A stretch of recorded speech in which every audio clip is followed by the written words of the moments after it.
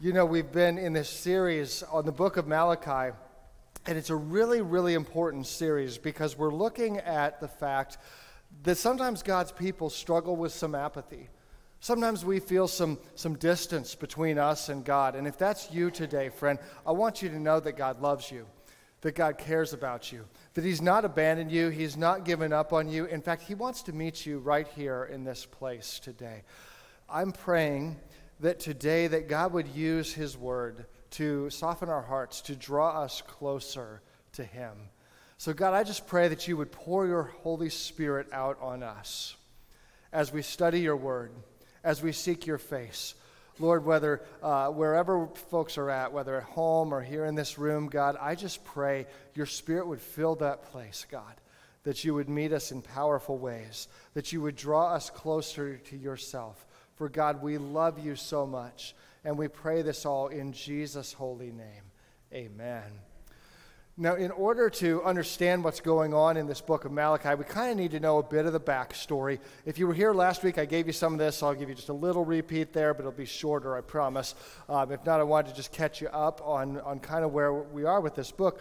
It's a very interesting book because the last book of the Old Testament, the last of the prophets. And so this book is written, Malachi prophesies, then there's 400 years of silence, and then God sends Jesus, okay? So this is kind of God's final word to his people. And the fact is, it's a tough word because God's people are not doing well. That's the bottom line. Today, it's going to be a little bit like a report card for those people, right? And the fact is, they're not going to get great grades. In fact, if you came here today and you're like, I'm just hopeful for like a message where I hear all about God's people's faithfulness and everything, sorry, you came to the wrong place. Today, it's more of a message of what happens when people don't do it right, but there's a lot we can learn from that. I really believe there is. In fact, I think we all might see some of ourselves in various parts of their story if we're willing to let God work on us in that way. So the people of Israel had been, remember, they were slaves in Egypt. They were led out of Egypt by Moses into the promised land. Then they go through a time where they're following God through the prophets. And there's the period of Judges, which is really crazy. Then they get their kings. You have Saul, which is not great. David, which is an amazing king. Solomon, an even better time in Israel's history. But then it kind of falls apart. And for quite a while, the people will go through this cycle of some obedience and then disobedience, but kind of gets worse and worse and worse, eventually until the people are hauled away into exile in Babylon.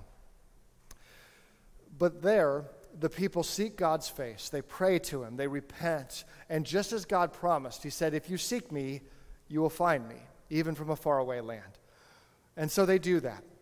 They seek the Lord, and he brings them back. He brings them home, and it's such an exciting time.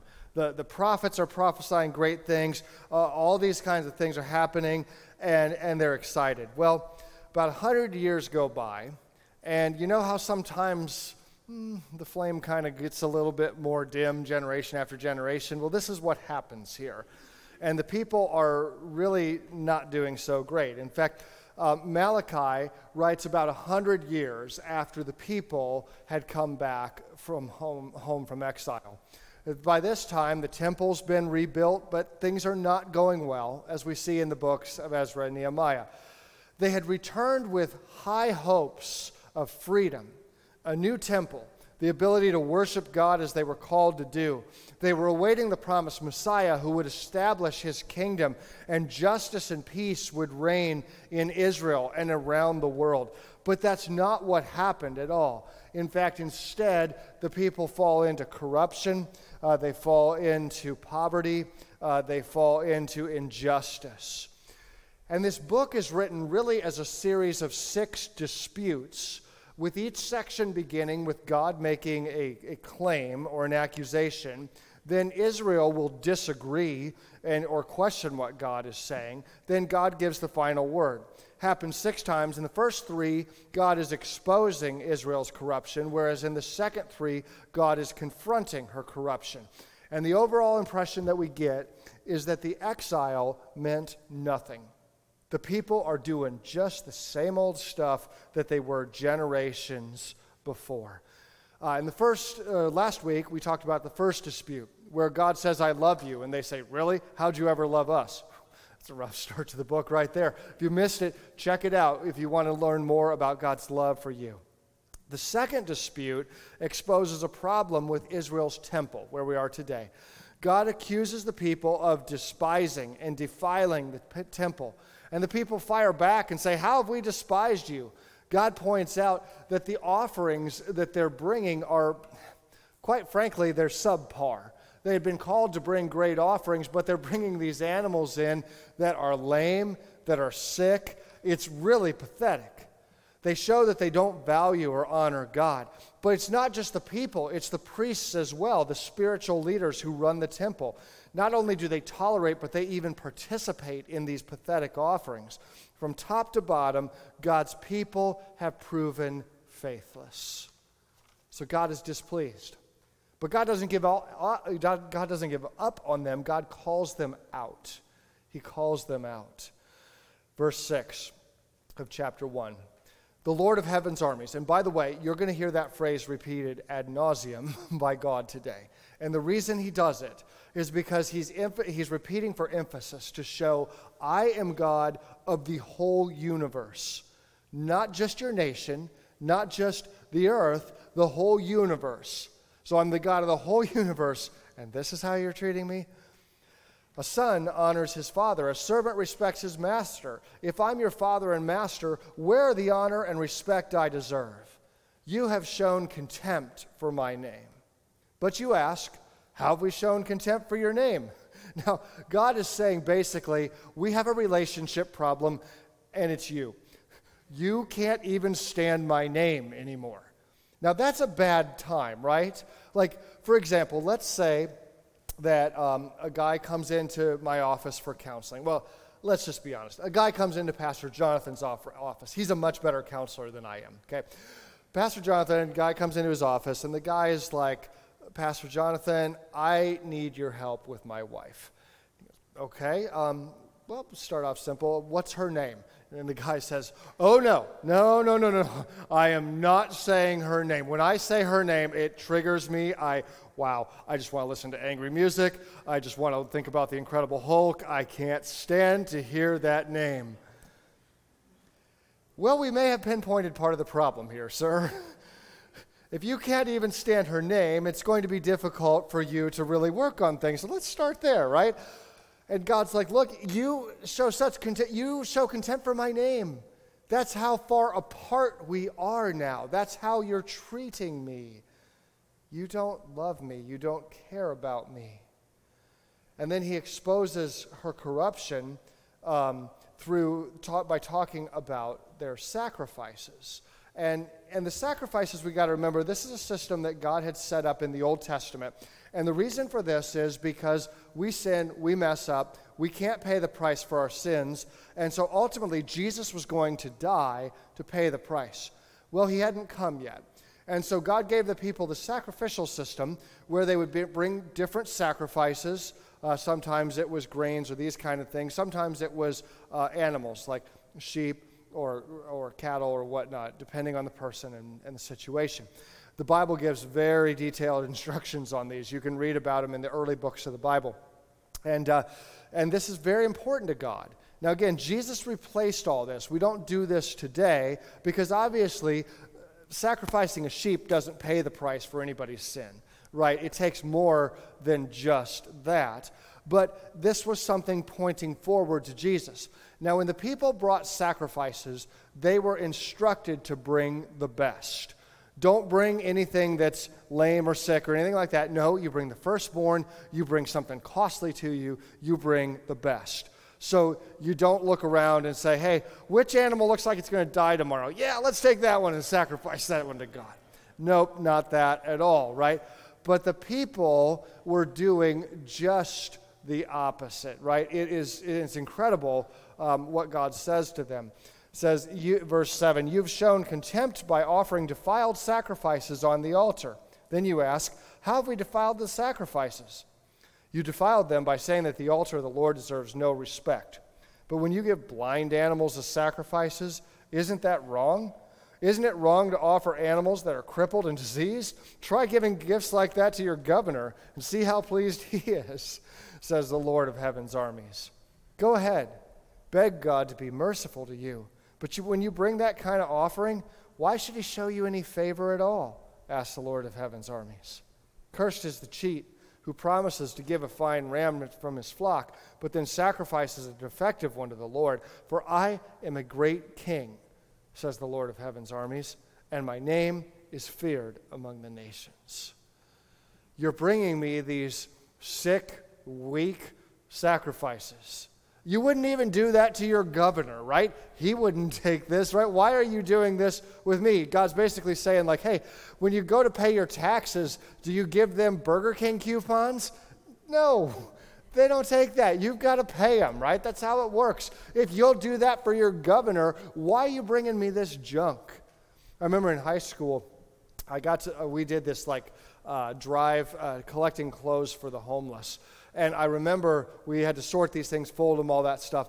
And man, some of the stuff brought in was just terrible, right? And it's like, why would you give this away? This is trash, right? Like, well, it's Grandpa Joe's old ashtray and underwear he often wore. Can I get a $300 tax credit for that? No, you don't get it. You're missing the point. The point is to help people, not to garbage, right? Come on, throw trash in the trash. It's like what they're doing, it's kind of like if one of your kids or grandkids asks you for a puppy, right? And you're like, sure, we can get you a puppy. I'll go to the pet store and get one, right? Your kid comes home from school that day, there's the puppy, and they're like, why is the puppy laying in the corner puking?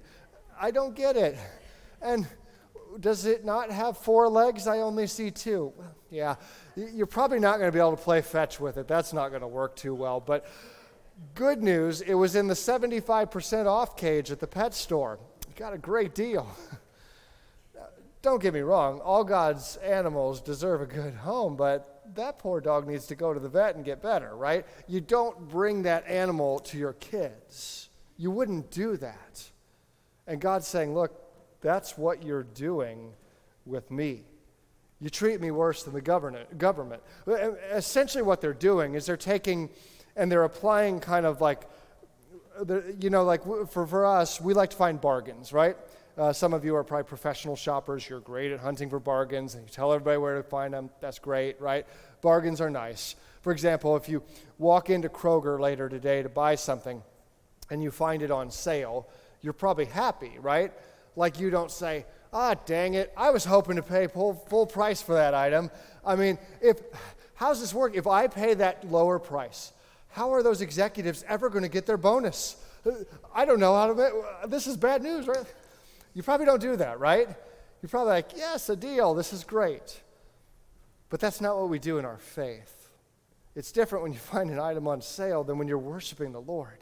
And God is saying, I don't want your spiritual cheapness. I don't want that. The fact is, for some of us, we are spiritually apathetic because we're spiritually cheap. We're trying to give God the very lowest that we can give him. That's not good. Like saying, okay, God, what is the bare minimum I can do to get to heaven? I mean, surely it does not mean going on that junior high mission trip. Oh no, that can't be a requirement. But how many Sundays a year can I miss? Can we just get that out there, right? Like how many Sundays can I miss, right? What's the bare minimum offering I need to put in? Or do I really need to read the Bible? I think we pay a pastor to do that stuff, right? Or, I don't know, I mean, how much do I have to pray? Does it count if I just pray at stoplights and never any other time? Would that work? Is that enough? Friends, God will hear you whenever you pray. And God is thankful for everything that you give him, but he wants our best. Have you ever been in a relationship where it's really clear that you care more about the relationship than the other person cares? You're always giving. You're always investing. And all they come around for is to get something from you. It feels kind of draining, and you get tired. You think, I need to make some new friends, or I need to date somebody else, or whatever it is, because this is not working out.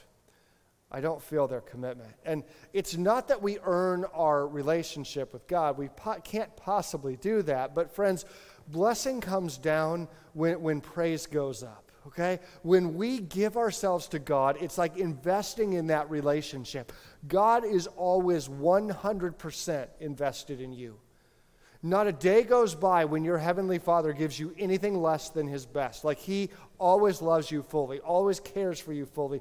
His ears are always on when you pray. His Spirit is inside of you. When you're a follower of Jesus and you read the Word, like He wants to speak to you. He wants to move in your life. And yet there'll be times where we feel closer than others. That's okay. Keep giving yourself to God. Don't stop giving yourself to God. Blessing comes down when praise goes up, because God doesn't want our spiritual cheapness. Look at the extreme He goes to in verse 10. How I wish that one of you would shut the temple doors so these worthless sacrifices could not be offered. I am not pleased with you, says the Lord of heaven's armies, and I will not accept your offerings. Wow. The temple is a big deal. It's like the place where they believe that heaven and earth met. And this is what they had worked for decades and decades to rebuild this thing. And now the people care so little, they're just bringing these garbage offerings. And God's like, you know what? That nice building that you built, shut it down. If you don't even care enough to show up, if you don't even care enough to give me your best, what's the point? Don't just sit here going through the motions. God's serious about this stuff. Why? Because our commitments to God matter.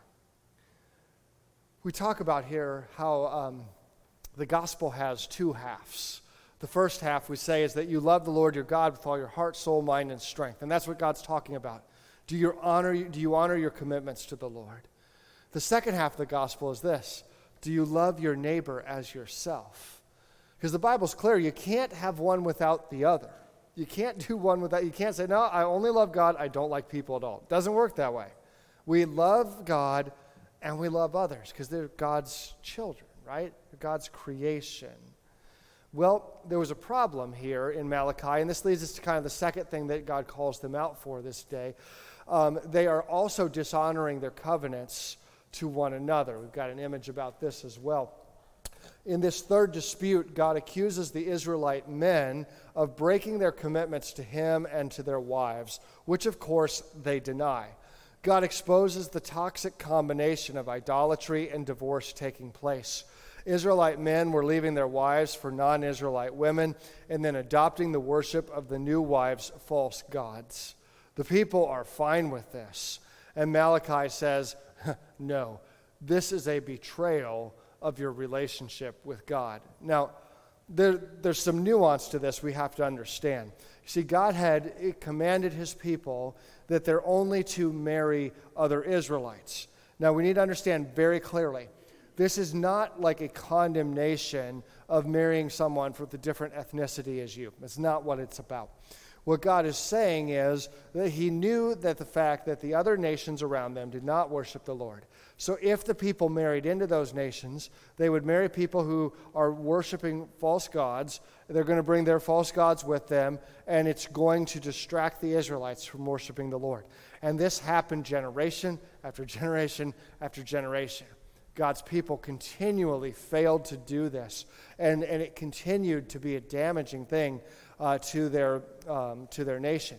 Well, they'd come back from exile. They were on fire. They're rebuilding the temple. They're excited. But now this generation, this faithless generation has come up. And it was like when they were young and, they were still with their parents who were faithful to God. They found Israelite women and they married them, all this stuff. But now that they're older, they're seeing these foreign women and their false gods, and they're actually divorcing their Israelite wives and choosing these other wives who are following false gods.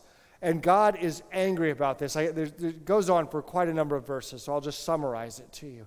God says, I hate this. He literally uses the word hate. I hate it when you men divorce your wives and you leave them. They've always been faithful to you, and you leave them for these other women who don't even know me, who don't care about me.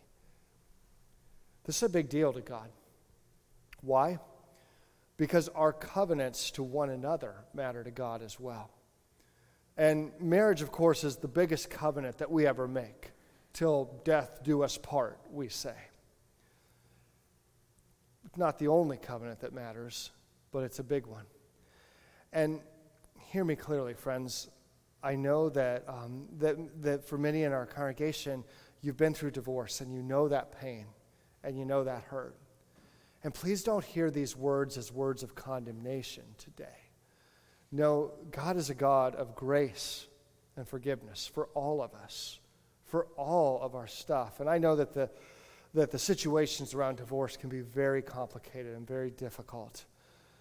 And for those who haven't gone through divorce, I'm sure there are still times where we have to say, we haven't lived out our vows as well as we should have.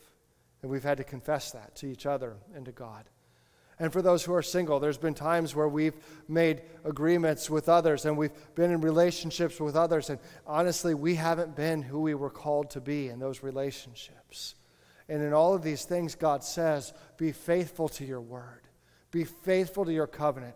Be faithful to your covenants with my people, because your word matters. Your word matters when you give yourself to me. Your word matters when you give yourself to others. And if you're not doing this, you're going to find distance between you and the Lord. You're going to find some apathy. You're going to find some hardness in your heart. If you're feeling this in your heart, maybe the place that you need to look first is at your covenants with others. Maybe there's situations in your life, there's broken relationships, there's hurt, there's pain. Maybe God's calling you to go right first to that relationship and to do whatever is possible on your part to make amends or to at least apologize. Or maybe for you there's some apathy that has set in because it's hard to say why, but you just feel this distance between you and God. And it used to be that you could pray and you felt God so close, and now you don't find yourself praying much. You don't find yourself in the Word much. If you're honest, you're not really making too much of sacrifice anymore. And God's calling you, and He's saying, won't you come back? Won't you come back to your first love? Won't you come back to the greatest love in your entire life? Won't you come back to me? Because my arms are open. I love you. I care about you. I forgive you. If we confess our sins, He's faithful and just to forgive us our sins and to cleanse us. So I'm going to pray in a minute.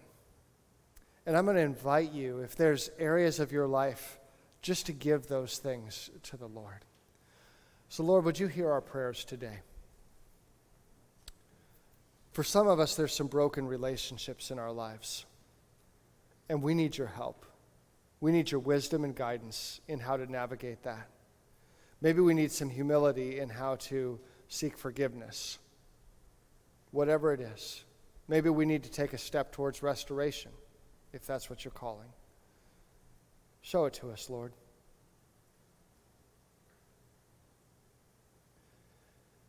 By the power of your Holy Spirit, would you help us to be courageous and to do these things that you call us to?